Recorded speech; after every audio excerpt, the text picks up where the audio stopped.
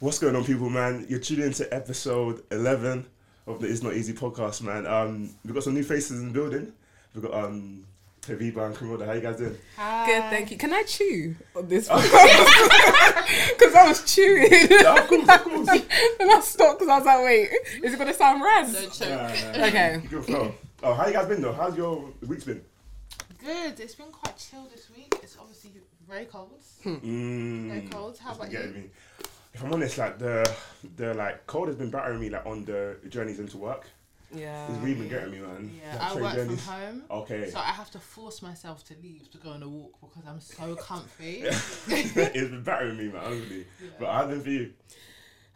Guys, do you know what? It's because I used to work 2 days in the office and it was all right. But now they've increased it to 3 and I'm... Oh, free. Yeah, 3. It hurt. And everyone's always like to me, oh, you're so dramatic. It's only 1 extra day. But like...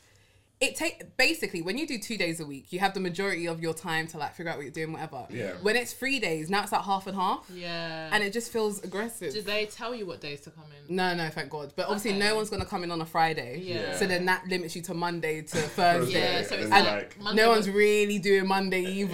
So it's always Tuesday, Wednesday, Thursday. That's the thing, like, with me, with like the work from home thing, I kind of like the balance of 2. I think 3 is a bit, it's pushing me a bit too far beyond the edge. That's what I It's pushing me a bit said. far- Yeah, man. Yeah. I think I'm 2 a bit cool, but overall, the week's so cool. Yeah, man. Good. How have you guys found the start to the year, though? You know what? This has been the best start of the year ever for me. I swear. In terms of like, I've actually stuck to everything that I've done so far. Okay. But you know why? But I think she's like, No, do you know what it is? Because my story's different. but you know why? I was very intentional about what I wanted to do this year, and I think I think the plan is, or like the aim should be to start from December. So I started my year from December because I I hear a think lot of that, actually. everyone goes in That's a January good and they're like, shout. oh, I'm a new person, but it's like, no. So I've actually just like, also I work from home, so a lot of the things I want to do, it's just like it's easy for me to do. So in terms of like working out and stuff, Yeah. I feel like going to the gym when you are in the office, you've got to pick 2 days where you're not going in because it's just like hard and stuff. Yeah. Whereas like for me, I'm like, I just wake up and go. See, yeah, I think that's what's throwing me off. I think where I'm doing 3 days a week, I'm like, oh, I don't know whether to change my gym membership to near my workplace or to keep it to next to my house. Yeah. And then when to that, whereas when I was doing 2 days, it was easier for me to be like, okay, cool. I'm going to keep it next to my house. 3 days I'm going to do at home. And then the other 2 I'll just like chill. But Yeah, I think, how do you guys, like, in terms of, you know, when you're approaching a new year, are you guys, like, big on setting yearly goals? Absolutely. Yeah. I did my vision board, boy. I did Yeah, my yeah. vision You board. have Like, to. I'm very, very big on stuff like that. Like, yeah, I've always but the thing is, I say they're intentions, not goals, because if you look at the goals that I had last year towards June, I said, baby, this ain't gonna happen. Yeah. This ain't gonna happen. So I Yeah. feel like it's good to have intentions. So I wrote down, I think 12 for the year. So like 1 for like every month, if that makes sense. Okay. Yeah. Yeah. See, I changed my approach a little bit this year. Okay. Because what I used to do is every year I'd do like, oh yeah, my New Year's resolutions, blah, Yeah. blah, blah. But now I've done, so I'm turning 28 this year. Ooh, nice. So I did 28 things I want to do before I'm 28. I love that. Instead of doing like Yeah. That's quite every nice. January. Yeah. So it's alleviated the pressure. But what I will say is, you know, normally January 1st, you have new gym clothes. Yeah. You're in the gym. Yeah. I didn't do all of that. But I don't So- think that's bad because also I'm like a very big perfectionist, and in therapy my therapist was like, you need to set your goals so low because you're reaching too high.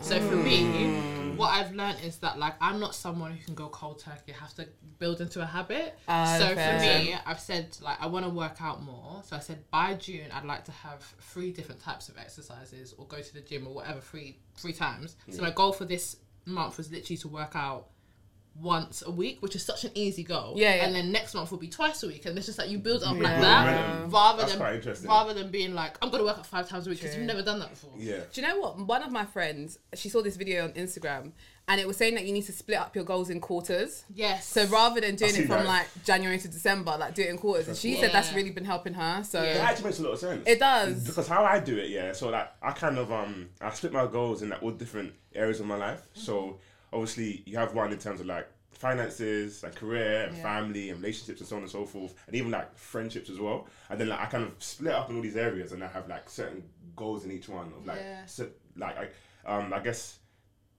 essentially what I want to achieve like in that area of my life, and then I kind of just like work through it throughout the year. Same. So I had like I put different sections. So I just Yeah. like career, finances, family. Yeah. Same. Didn't do relationships. I was thinking God will take care of that. I'm Do not. you know what? Like, you have to just let him take I'm the not wheel. gonna do that. Let him take the wheel. But yeah, I just put it in different things, and then I kind of see where I can be and stuff like that. So Yeah. I said like 2024. I'm Delulu. Yeah. That's all you can be. Delulu the Salulu. Delulu is the Delulu. I don't know what that means. Oh, you're not a TikTok boy, are you? No, Not really. it's not. Delulu is basically it means delusion. Yeah, I was thinking. So the Salulu means solution. So, yeah, It's a delusion is the solution. Okay, so if you don't know, you don't care, and that's life. Yeah, Yeah. I've got to be delusional, bro. The fair play. That's interesting though. I think 2024. It's about 20 days in now. I think it's been cool so far. We're growing, we're building. Yeah, come on. Yeah, we're growing, we're building.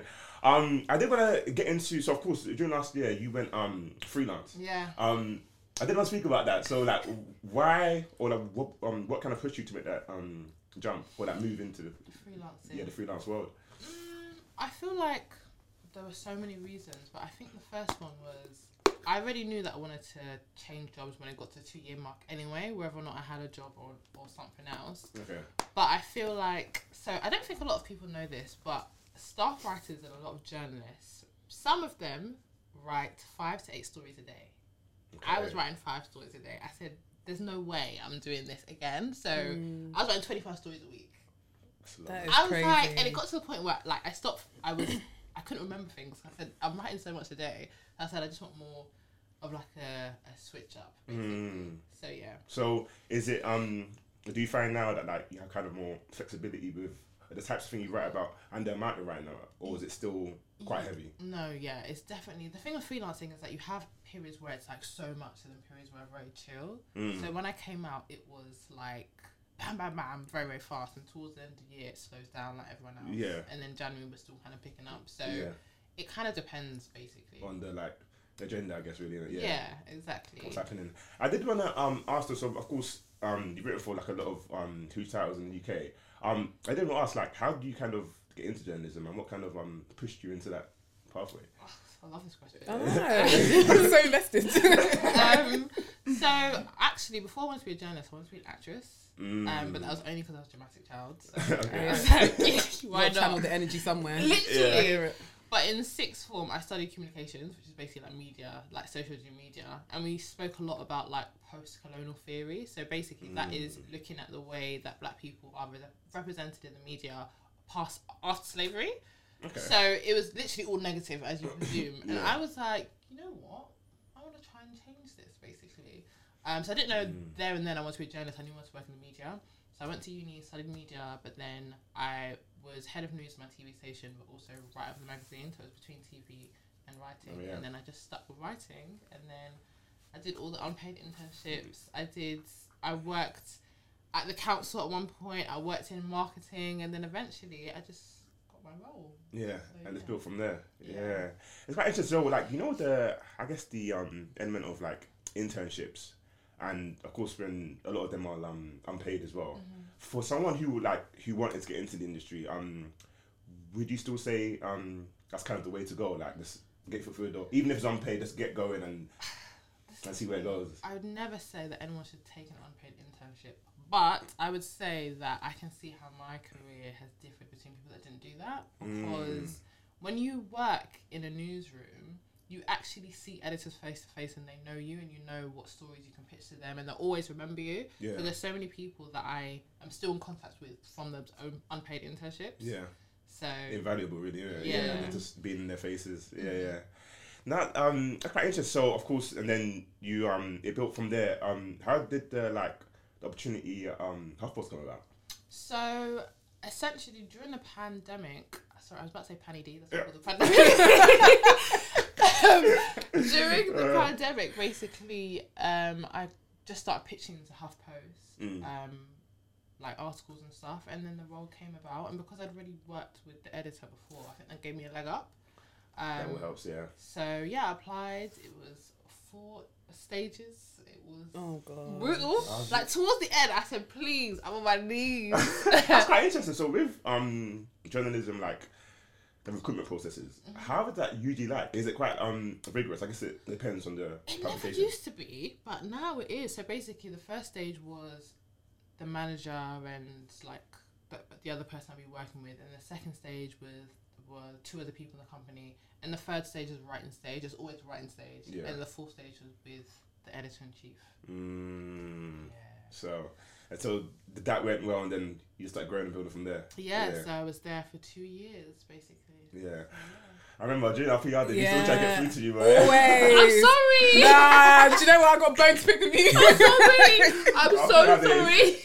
No, it happens. Yeah, like That so. happens. And obviously, I always hear like a lot of journalists speak about the like amount of emails they get a day. Like, how bad like can it really get? When I left, I was on 9,000 emails. 9,000. Yes, I got 150 emails a day.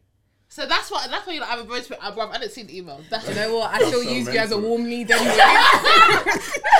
Yeah, to the client, we've got a warm lead. Yeah. Oh my god, all the Please time. do it. Please do. But no, seriously, you don't know how many times I've heard that. We're like, oh, I've been trying to email you. I'm like, bruv, I've probably seen it, but I just... And also you have to imagine the amount of emails, the amount of articles I'm writing, I just don't It's have just the too time. much, Yeah. yeah. It's too And much. then did a lot of people call you as well? That one I nipped in the bud. There's no Yeah. way you're gonna like. There's absolutely no way. Someone tries to call me at 6 o'clock. I said, "You out of your bloody mind." AM? That's mental. PM. Oh, PM. That's Yeah, still bad. I'm going out. Not okay. It's after working hours. And also, I think the reason why it's bad is because I don't have a work phone. This is my personal phone. Yeah. Like, and That's the thing. And yeah. that's why, like, this is the first time. So I deactivated my Twitter, and I'm off Instagram for like the month of January. Yeah. This is the first time I've been able to deactivate in 2 years. I've always been online. You have to be in it, yeah. Yeah, because I have to be, and it really shifts your relationship with the internet It and your does. phone. Like, I realised I just couldn't relax. Yeah. Because I was always thinking, what's the story? Yeah. You always like you kind of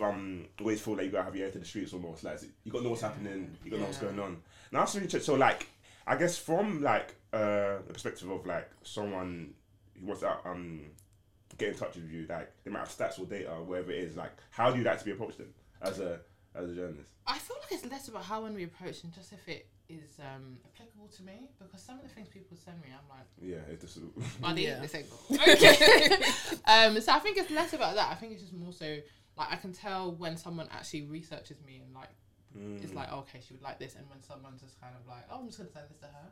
The worst is when they email you with the wrong name. I'm like, oh, and they email you back like, oh, I'm sorry, but I know because you're pitching the way that I'm pitching. Yeah. So, Oh yeah, it happens. Yeah, so true. I think it's quite interesting when you think about it like that. I did also want to explore like the whole I guess topic of like the journalism industry and how well it is that how well it pays. So I've always said like a lot of people always say I always hear people say like I really want to be a journalist, but like it was so hard to break through and in terms of like and the pay in comparison to other industries, it just didn't really make sense. Like, what's your point of view on that? Oh, I've got a lot to say about this because it's so funny because I get like so many people coming to me about, oh, I want to be a journalist. I'm like, don't do that. Oh no. I'd say I got paid quite well because I was working for an American company. But Okay. the issue that I'm having now is because I got paid a certain salary. Basically, the salary I got paid was the salary of specific editors. Okay. So now, when I'm going into jobs, like for example, I applied for a job last week and they came back and they're like, oh, just to let you know, the salary is 26k for a job that I already did for 6 years. I said, I said, there's absolutely no way that I'm going to take that. Yeah. So, yeah, it's very, very difficult because in America, journalists get paid like they get paid like 100k or like 70k. They get paid really, really well. So yeah, I think that's another factor as to why people don't really want to get into journalism because the pay can be quite awful sometimes. Yeah. Don't get me wrong, there's some places like that pay you well, especially if you're a broadcast journalist, you get money. But yeah. Yeah. Do you know, I think it's the same with PR as well. And I think where in PR and journalism you get caught at like certain events and stuff like that, it looks like you're getting paid way more than you are. Yeah. But I do think that is why those industries have always kind of been reserved for white people, because it's like, if you don't really need the money and you're just doing it for the sport, then like it's fine. It's cool. Yeah. But it's like if you want to be paid your worth, sometimes It's like, it gets a bit That, and also I think not really with PRs, but with journalists, I feel like some of them don't mind the pay because they get to go on press trips. They get free stuff. So They it's get just some like, stuff, okay, yeah. cool, I get paid The perks. 30k, but like my last colleague we went to the Maldives. Like, are you really gonna complain? Like, yeah, it's true. You get a lot of free perks in the journeys, isn't it? Yeah, You that's do. one thing. I don't remember the last time I paid for a concert, boy. Like, So what's the best like perk you've had? Oh yeah, that's a good question. the best perk, I went to see Kendrick Lamar in a box at O2. Oh, that's nice. Like, That's big. that was sick. That's good. What was the worst part? One that you got and you was like, what is this? You know what? I don't actually know. You know, I feel like everything that I've got has been quite good. Yeah. Actually, also another cool perk. I don't know if this, partly, but yeah, Twitter sent me a shirt with my tweet on it. So you know, I was talking before cute. about like how I tweeted about how dating someone from the other side of London is a long distance relationship. They sent me that, so I've actually got a t-shirt cute. with it. So That's That I, is nice. I remember walking around and someone said, "Is that you?" I said, "Yeah." I'm famous. Literally. No, that is really good. That I think the perks here. I do think you're right in terms of like the perks really do like add to it. That's why like you get a lot of journalists like if you let's say on the PR side and you work for like quite a big brand, you always get journalists reaching out. Oh, is it possible I get this or a discount on that or like a product or whatever. So it does kind of it does kind of make sense Wait, Sam, what was your best perk as at working in PR? oh as in that I've given to somebody. No, that you've. Do you know what? Both that you've given to someone and that you've received. We don't get perks in PR, but I've given a few nice ones. Okay, what have you given? Like. I mean, Brit Awards was a perk. No, we were sitting Oh, front row. so Yeah. you mean, okay, now I get what you mean. Okay, Yeah. cool. Brits was a good perk. Yeah. Really, really good perk because that was I got to see like quite a few of the artists that I really enjoyed, like Yeah. Dave and Little Sims and stuff like that. I really enjoyed them. In terms of the other side of giving, it might have to be what we did with MasterCard. Oh, what UEFA Champions League? AirPods. Oh, AirPods. yeah, And that whole gift pack.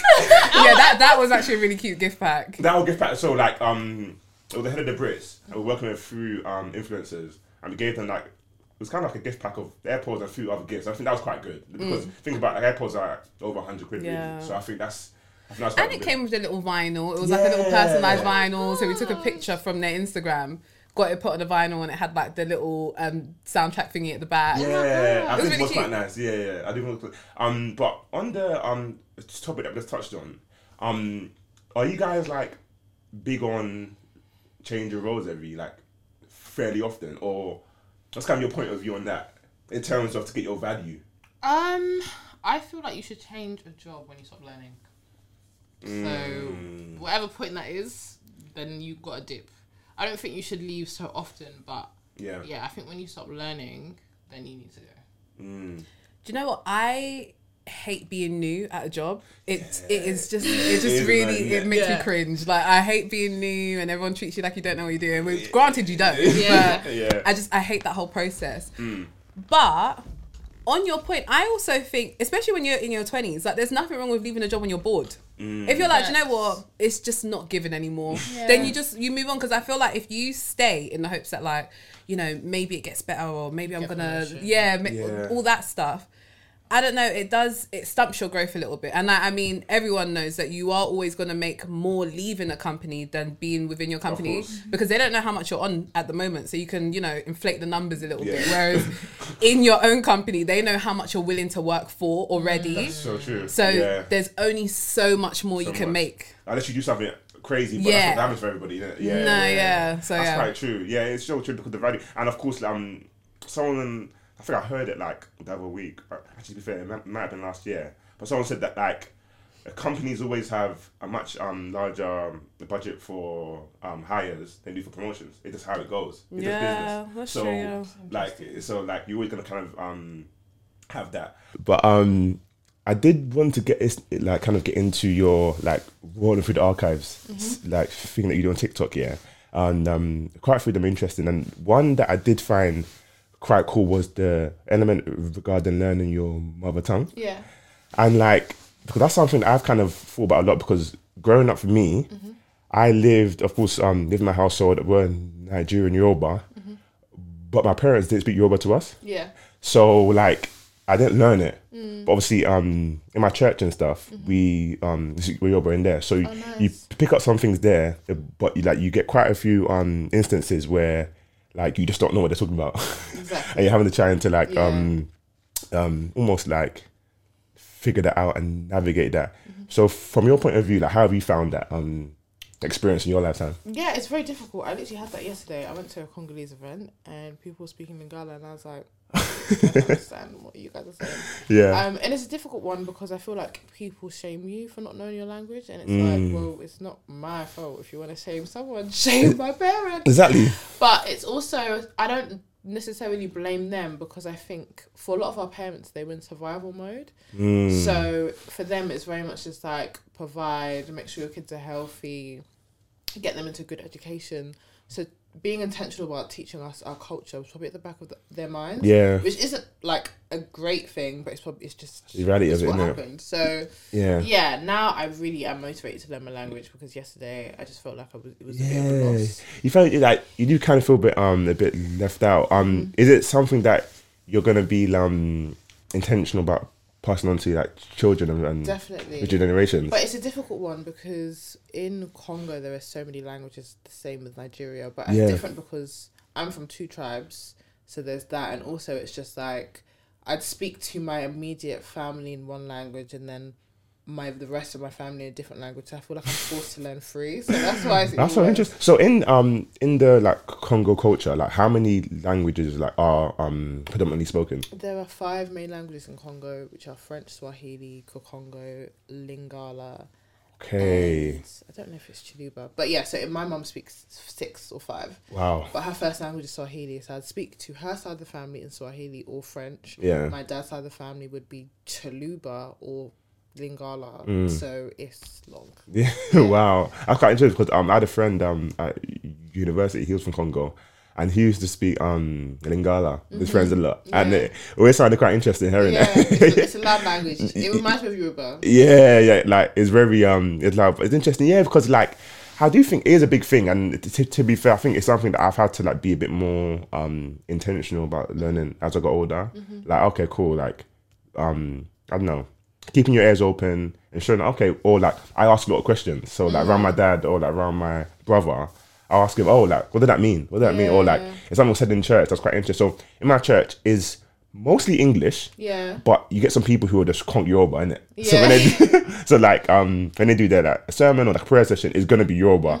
So you do like you get a lot of that. So sometimes you just don't understand what's going on. Exactly. But we do try that with like translators and stuff, and we do try and it's something that's getting better. But it's an interesting thing, and of course the element that we saw when Adiola went to Nigeria, and how like a lot of people were like shaming her. And I think her Yoruba was cool. Like she was like it was good. Like it was like it was clear. Yeah, to us, innit? To us, honestly, to us. But like it's still like and she's trying. Someone trying. Do you know what I mean? And that's another aspect. A lot of us don't want to speak our languages because we're embarrassed. It's not going to sound good, and it won't sound good at the start. At first, isn't it? And that's what you have to practice, and it feels so like I'm a perfectionist. It feels so cringe getting it wrong. You don't get it wrong, but that's the only way you can learn. You feel like an amateur, innit? You feel like, oh gosh, the novice. Yeah. Exactly. No, it is interesting, and in regards to like the whole another element that I saw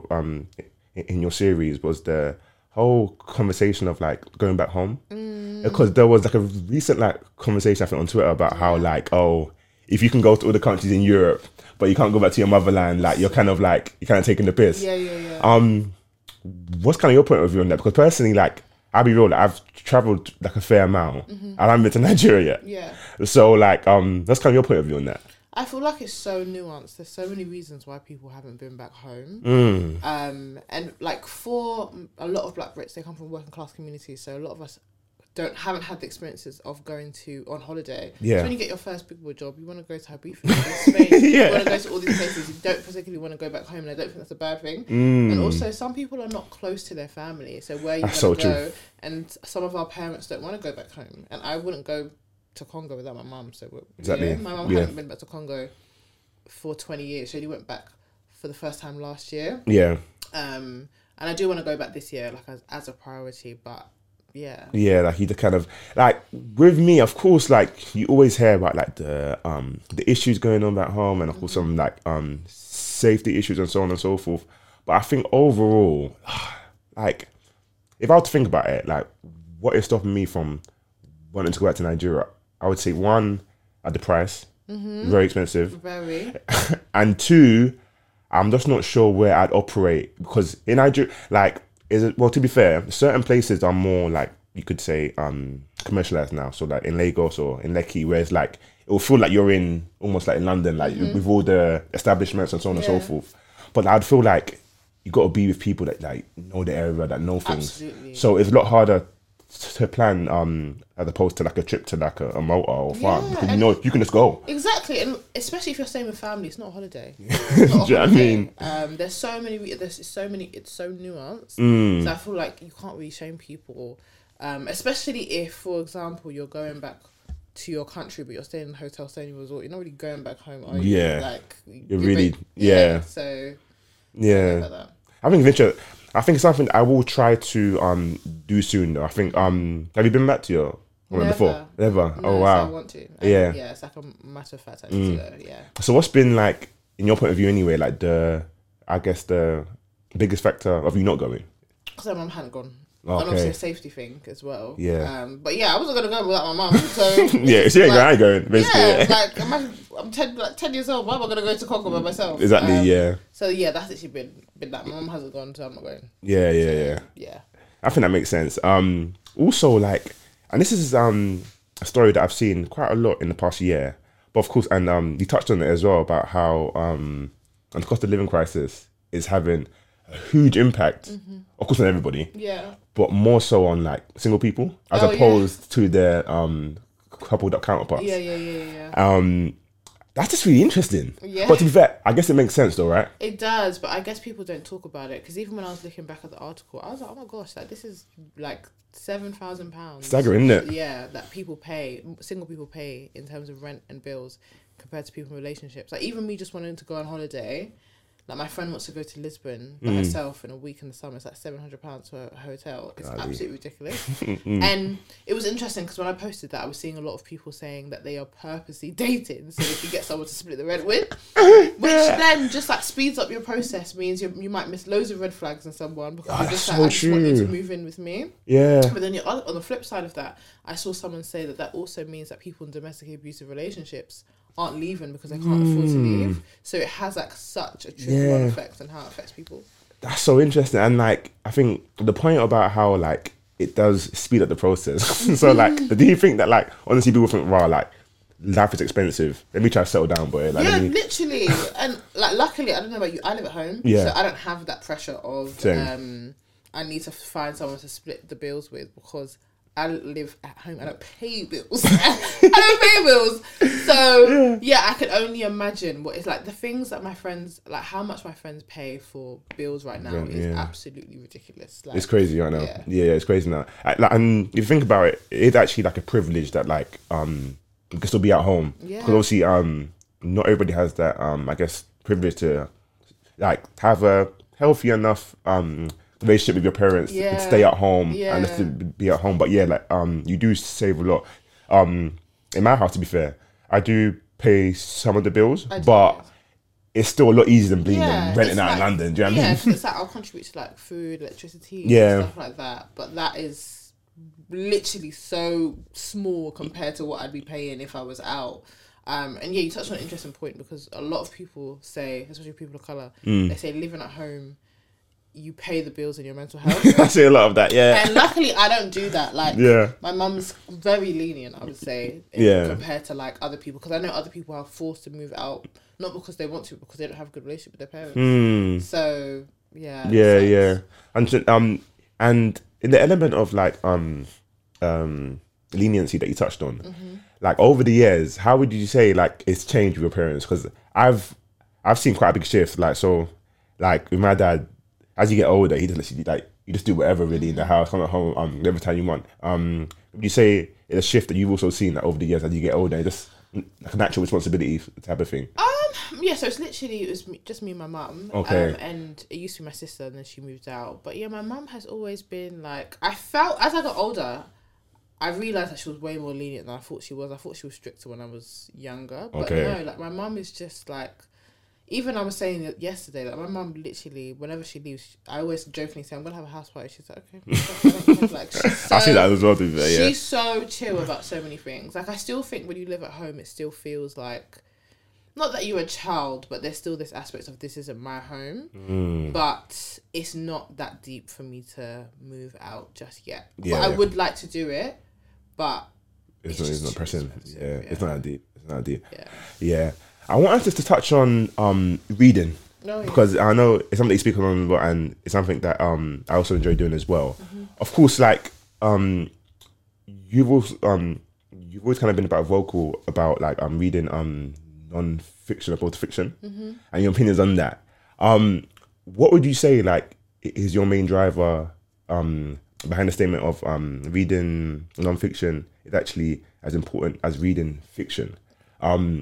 What would you say that is your point of view in that, and like why you said that? I feel like because a lot of people I know that only read fiction, they're very proud about the fact that they only read fiction. They kind of think they're better than people that read non-fiction. Yeah. Fiction is great. I read both. Like fiction is great. Like it's amazing to be able to read a story and get lost in a story. However, reading non-fiction is very important for understanding the world. Yeah, you live in Yeah. Understanding the world, but then also having the language to understand the world, because I think fiction allows you to understand the world, but non-fiction gives you the language to kind of articulate the way that the world is, if that makes sense. Yeah. So, for example, Chimamanda's book about oh my god, I forgot, Biafra. Okay.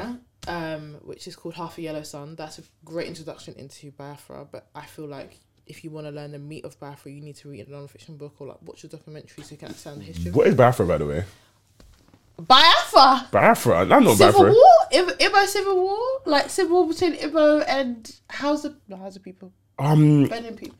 And I read a book about that. What was the book called? My brother, he recommended it to me a few years ago. It was about the Igbo like tribal war. Yeah. So, but I read that book, but I'm not sure it was called Biafra though. But yeah. So basically, the civil war in Nigeria and like like late 1960s. Okay. So yeah, it was basically just about that, and it was really interesting because that was my first introduction into it. So yeah. It's quite interesting. I guess with me, with like fiction and non-fiction, I've always obviously my like introduction to reading was kind of non-fiction, so a lot of like self-help books, and I've enjoyed, and also I'm quite big on like the biographies. So if like someone that like I'm inspired by in whatever industry it might be, so I've read like Will Smith's biography, I've read Kevin Hart's biography, a few others as well. So I'm kind of like, I like to like hear about your journey, how you got into your space, what the challenges you came up against, how you built, how you grew. That's it's something that I really enjoy. But over the past few years, I've also dabbled in fiction as well. So you might have read this book. Have you read the book called The Other Black Girl?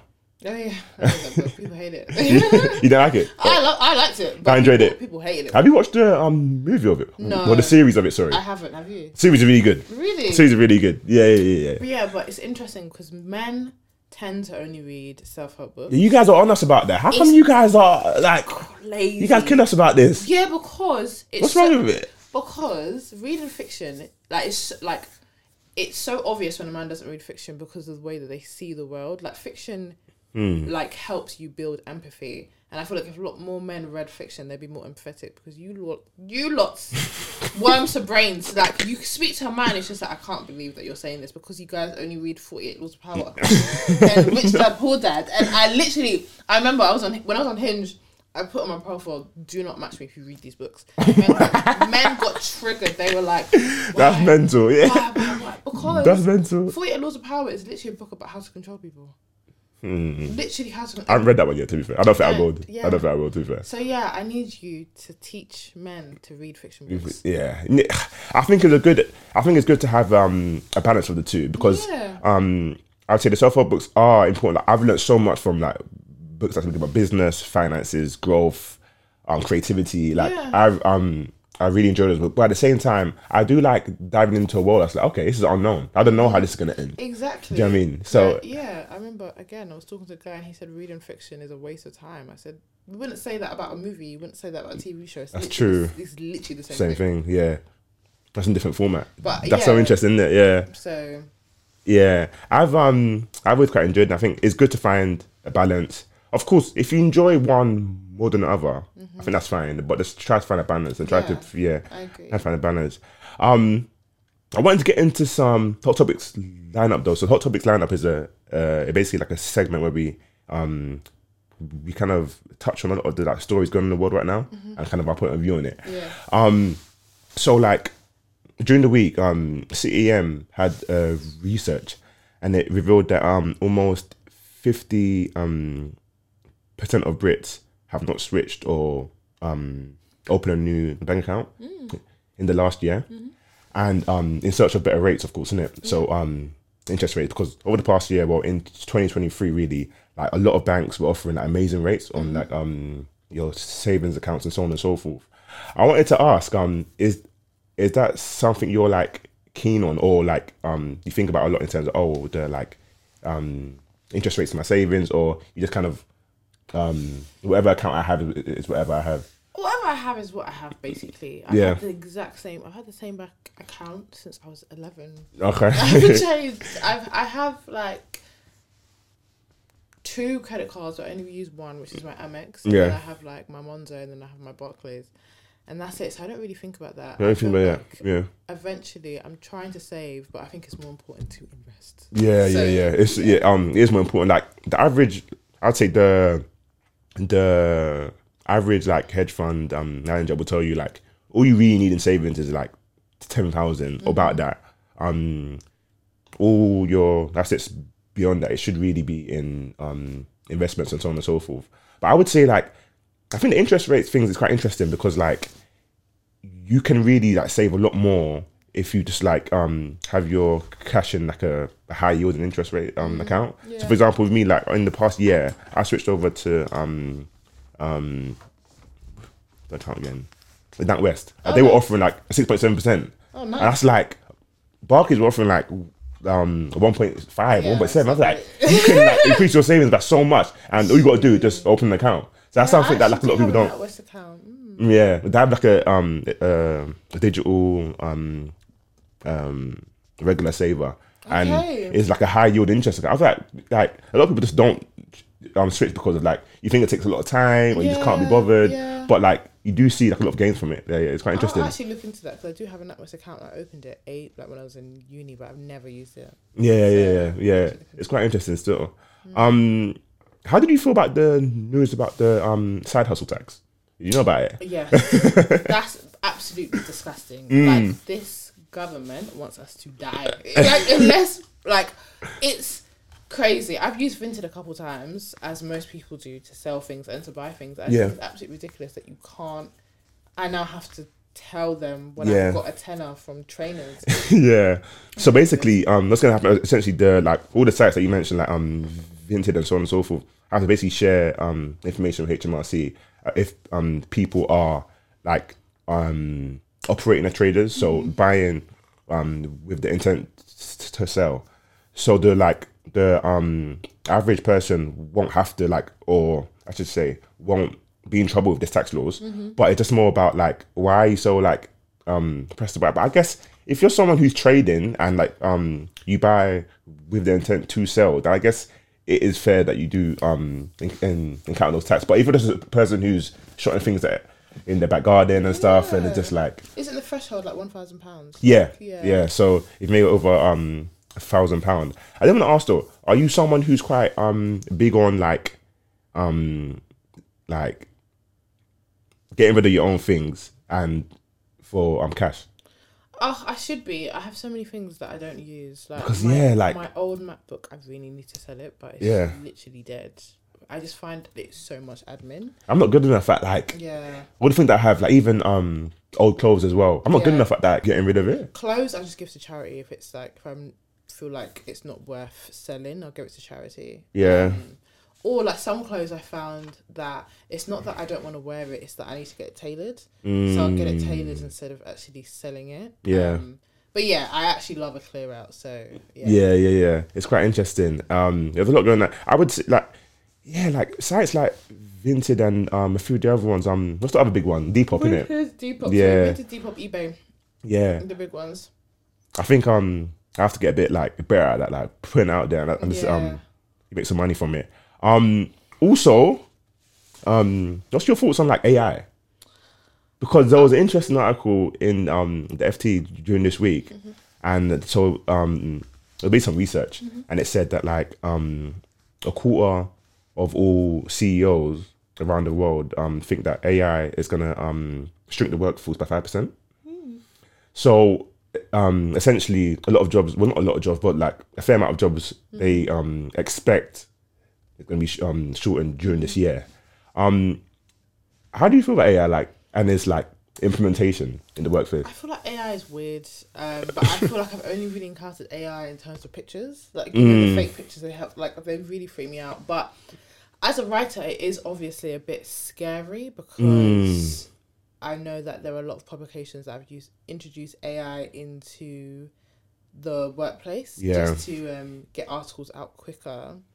And yeah, it's a bit strange. Like, I don't really like AI, if I'm being honest. I feel like it is going to replace a lot of writers' jobs because now a lot of publications just want to churn out story after story. Yeah, so that's so interesting. I think it has a few positives that I've seen from it is for like apps like what's that name? ChatGPT, I think. Yeah.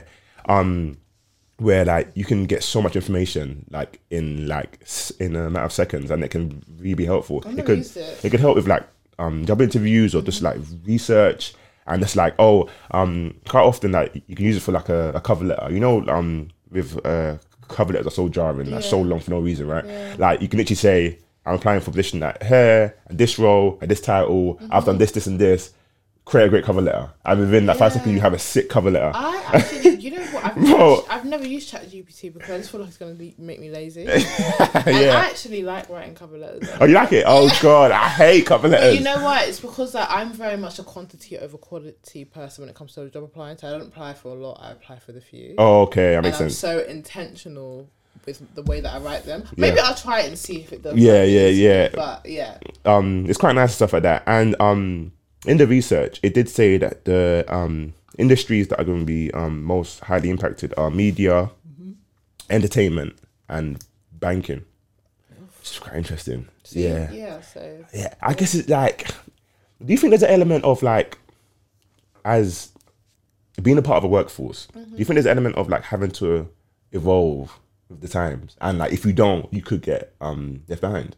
Yeah, that definitely is the case, especially in journalism, I would say. It's changed significantly in the past couple of years. So that's why I said, like, I'm a bit worried for the media landscape with the introduction of AI, because I think it's just going to replace a lot of people's jobs. Yeah, and it's interesting, because, like, and all those jobs shortages, like, where do you end up turning to? Exactly. If you can't find a role, you know what I mean? There's been so many publications that have shut down in the past week. Yeah. Really, really sad. So. That's actually true, actually. In the past year, a lot of, like, you know those online-based papers that are, like, fun and lifestyle-y, like, a lot of those have had to, like, stop as well, because funding, LA Times this week is gone. Business Insider, layoffs. The other day, I think there was 3 last week. Like, it's a lot, and it's very scary, and it's very daunting for people trying to get into the industry. Yeah. How do you see the future of like journalism? Actually, I think about it. I feel like they're just gonna make I feel like people are just gonna be forced to become content creators, because that is what I'm seeing a lot of publications do. Like at my last workplace, they were getting us to go on camera and speak about articles because everything is going video vertical. I see other publications doing the same thing. So that's true. I don't know if I feel that positively about journalism right now. Like, I want it to be resketched. Yeah, that's quite interesting. Yeah, I've seen a big shift. So the Athletic is like a football-based newspaper. They literally have like on their TikTok, it's literally a page of where the writers will speak about all the reports that they've written, and to be fair, it's quite an engaging way. And I would say I think is like adapting with the times. Like, we're in a very like video first and social first time right now. So they're just like adapting with it. It's just gonna make people lazy and not read and go back to the article because they've just heard it. They've heard it in 2 minutes, and it just takes away the nuance of it. Yeah, that is true. I don't like it, because it's like there's content creators and then there's journalists, and I feel like now there is a conflation of the two.